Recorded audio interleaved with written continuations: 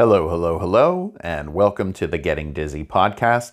I'm your host, Derek Zardis. I am so grateful that you could join me today. For our new listeners, thank you for finding me here, and I hope that you find what you're looking for. Whether it's a new book or an author to obsess about, maybe a new idea that gets you thinking and acting and moving, reacting. I like to think of myself as a catalyst. I like the idea that the things that I say or do can cause actions or reactions that bubble up in your life. In fact, I love that idea of a card catalog catalyst. For those of you old enough to remember going to the library and looking things up into the card catalog, imagine pulling the drawer out and having fireworks burst out or having ideas bubble and sizzle out of the drawer. That's a great image, and I think I'll stick with that idea of being a card catalog catalyst. For my returning listeners, thank you so very much for your continued support. Those of you who've been with me since the very beginning, this is the 4th episode, so today we're going to have a foursome. And foursomes are fun, as we all know. In fact, one of the greatest experiences of my life happened during a foursome. I hit a hole in one, which completely astounded my golf partners at the time. If golf is a good walk spoiled, then a foursome is a redemption of that spoiling as far as I'm concerned. I've had many great foursomes, and I'm sure today will be one. So thank you for returning again and again and again and again. And with that, we have 4 books to explore today. 2 of them were mandatory reading for me, but are books that I have loved in the past, so I'm looking forward to recommending them. And then 2 of the other books are books that I was inspired to think about with the coaching that I went through this week. So with that in mind, let's jump right into it. And so the first book that I would like to recommend today is going to be Everything is Figureoutable by Marie Forleo.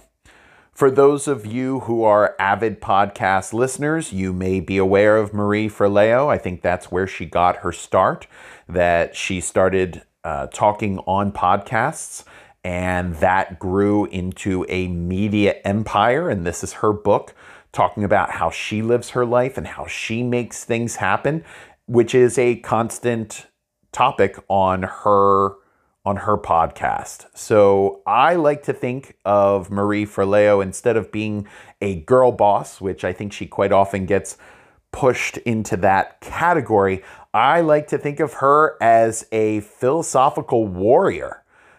She takes what she learns and puts it into practice. So she puts her money where her mouth is, and then she shares it with others. Not just her successes, but also her failures. So I really appreciate that this is a book coming from somebody who's been there and done that, and then is willing to show how they've done that. Specifically, when I think of this book, I really remember her take on 4-letter words. Now, I also want to be very clear. She uses quite a few 4-letter words throughout this book. So for those of you who are easily offended by curse words, buyer beware. However, the 4 words that I'm talking about, that she talks about, is can't and won't. And the idea that most of the time when we say we can't, we actually mean we won't, 99% of the time.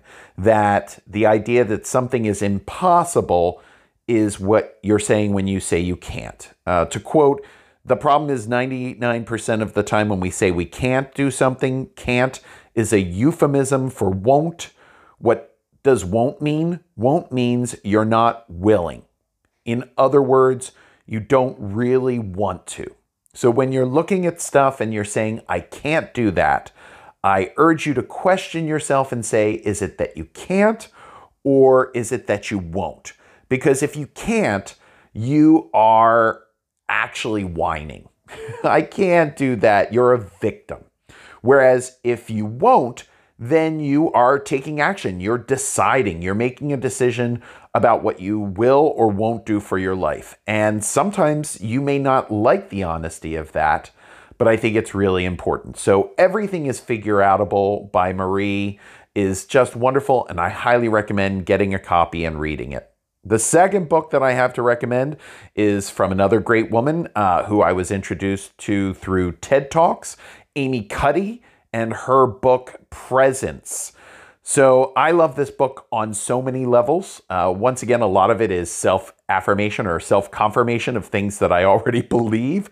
But I love the scientific facts that support what I've already been considering. Now, initially, what she considers presence, and I'm going to quote her directly, presence, as I mean it throughout these pages, is the state of being attuned to and able to comfortably express our true thoughts, feelings, values, and potential.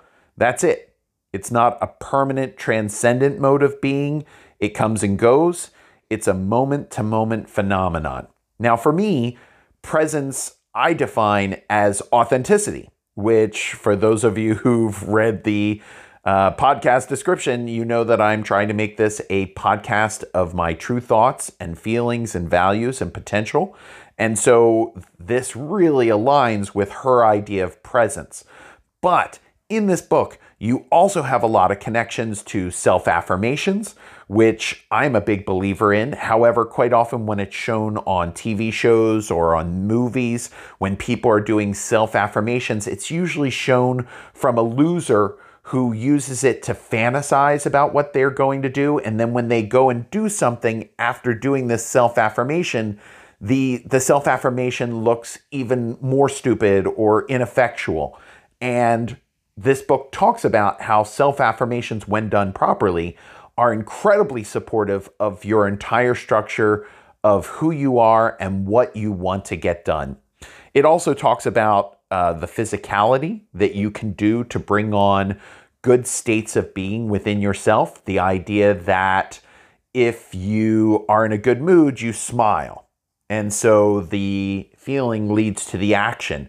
But there's also the scientific studies in this that shows that if you're smiling, or at least even if you're faking a smile, that you will start to generate the chemicals that lead to you being in a better mood. So all of those kinds of things are in here, as well as how you carry your body and how you sit, and how your body right now is being crunched up when you're using social media or your phone or your computer. And so opening yourself up opens yourself up not just physically, but also mentally. Love this book, Presence by Amy Cuddy. I highly recommend it. The third book definitely has a lot of effect in my life right now and is going to be a part of the next coaching segment, I think, in some way, maybe not this book, but at least a review of what we're doing in the mornings. And the name of this book is The Miracle Morning by Hal Elrod. I love this book. If you want to change the way you feel in the mornings, if you're sitting there going, I hate mornings, I hate getting things done in the morning, it is tough for me to get going, it's tough for me to find my energy in the morning the way that I used to, then try the recipe that is in this book, The Morning Miracle by Hal Elrod. He basically sets a routine or a logarithm or algorithm for getting your morning started right, and it doesn't need to take all that long. He has 6 different things that if you include in your morning, even one of them, they can get you going a little bit better than you're going right now. And he has this great mnemonic, which I love mnemonics, of savers, as in life savers. And so savers stands for silence, affirmations, which I just talked about in Amy Cuddy's book, visualizing, exercising, reading, and scribing, and writing down the things that you're learning.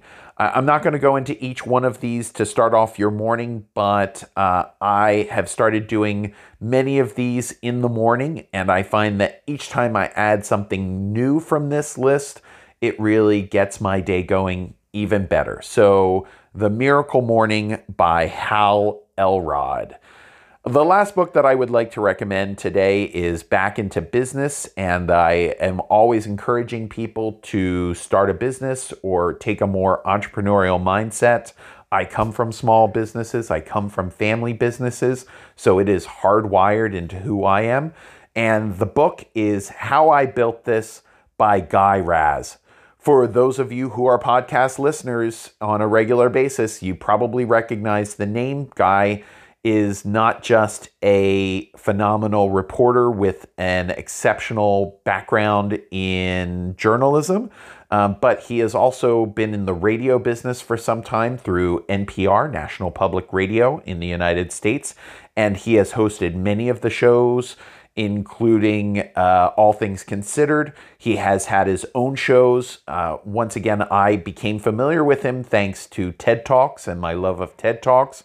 So he hosted a TED Talk curated show for a while, but I think what he is most known for at the moment is How I Built This, which is also the name of the book, where he interviews entrepreneurs and business owners to see how they get things done or how they started. And this is an extremely inspirational book, especially if you are sitting there saying, I need to do something different. And perhaps entrepreneurialism is something that you could explore with your current experience and your current work ethic to do something for yourself. So I highly recommend How I Built This by Guy Raz. Now, if you're just here for the books, that's it.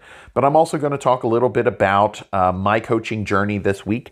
So some of the exercises that we were doing for my coaching class this week, we are talking about heroes and becoming the hero in our life by trying to become our best selves.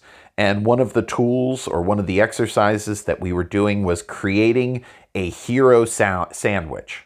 And a hero sandwich is where you take something that has been a challenge for yourself in this past, either currently or in the past, and finding a way to dig into that challenge. That if this has been something that has been a problem for you, that you should rise up and dive into this challenge because it will make you stronger. So the idea is of creating a hero sandwich is taking your number one obstacle that you're currently facing. So for me, that is my weight and having to deal with being heavier again, heavier certainly than I've been in the last 2 years, and then making a sandwich of it. So if the meat of the sandwich is the obstacle or challenge, then the bread is going to be wisdom that you're bringing to the situation, either what you have found works to deal with this situation or going and doing research on how you can deal with your, in my instance, where you're dealing with your weight, but however you're dealing with your challenge. And then also how you're maintaining your self-mastery. Now, for those of you who've been listening to the podcast, you know that wisdom and self-mastery are core components of the universal virtues. And so you basically put your challenge with the idea of doing the research and then figuring out how you are going to do the work that is going to help you overcome this problem. And then what I really love about this metaphor is then you use your other virtues, either the other universal virtues or your own personal virtues, as condiments or additions to the sandwich. So if the meat of the sandwich is your challenge, well, then your condiments are going to be the other universal virtues like gratitude and hope and zest and love, or your own personal virtues, like for me, my social connectivity or my desire for learning, so that that really helps supplement the sandwich in some way. The second reflection or activity that we talked about was analyzing our protocols. So in this instance, our protocols are the things that we do that make us successful on any given day. This is one of the reasons why the Miracle Morning, which I had read in the past, popped into my head, is because what the questions that we're asking are, what do you do when you're on? What don't you do when you are at your best? And what is your number one self-care habit? Well, for me, that is such an easy solution that for me, self-care is making sure that I go for a run. I remember the last job that I had, having my boss come up to me and ask me, hey, when was the last time you went for a good long run? And I answered probably about 2 or 3 weeks. And he said, you should go do that. And that's because my boss recognized that I do better and I am a better person. I'm a better thinker. I'm better equipped to handle stress and the problems of my job or the problems of my friend when I've gone for a good long run that I enjoy. And this exercise also looked at all the other different things that you do. So what are some of the things that you do when you're on? Well, then I'm eating properly. I'm making sure that I'm properly fueled. I'm making sure that I'm getting a good night's sleep. I'm making sure that I'm connecting with the people that I love and that I care about because they generate a phenomenal energy for me. So the second thing that we worked on this week, which was fairly easy, was my protocols and looking to see that we can improve those. It was definitely much more difficult to eat the hero sandwich because the thing about creating a hero sandwich is that you have to accept that you have a problem or that you have an obstacle in your life, either that you've been avoiding or that you haven't been dealing with. And then not only do you have to do the work to create the sandwich so that it's palatable, that you have something that's easy to eat. So you're creating something that is the bread that surrounds the problem with your wisdom and with the self-mastery, the things that you're willing to do to overcome this problem. But then at some point, you have to eat the sandwich. You have to eat that challenge. You can't just think about it. You can't just think about how it's affecting your life. You can't just think about how it may at times be ruining your life. You actually need to start taking the steps one bite at a time to eat that sandwich. And for me, it's definitely difficult when I sit there and say, yes, I have this problem.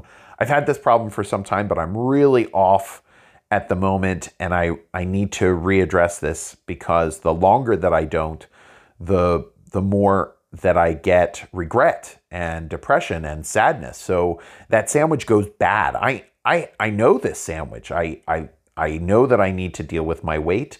I know what I need to do to take care of it. And I know the sort of things that I need to do to maintain my self-mastery. And I even know the condiments that I like best on that sandwich. But when it's sitting there on the counter, just looking at it, it starts to stink. At some point, it goes bad. So I definitely need to go back and create a fresh sandwich this week. And sometimes it's tough to hear that honest answer. So that's what's going on in my coaching life. And I'm really looking forward to next week because next week is going to be filled with a tool chest or a fanny pack of heroic tools that we can use for different situations. So I'm really looking forward to stuffing my fanny pack with all kinds of fun utensils and tools to bring out for different situations. And I hope that is every bit as gratifying as I'm expecting it to. If you enjoyed this podcast today, please make sure you go back and hit the like button or the subscribe button. For those of you who think that I'm going through the books too quickly and you are looking for the list of books or the names, I send that out in an email each week. And you can sign up for that email if you go to anchor.fm/getting-DZ.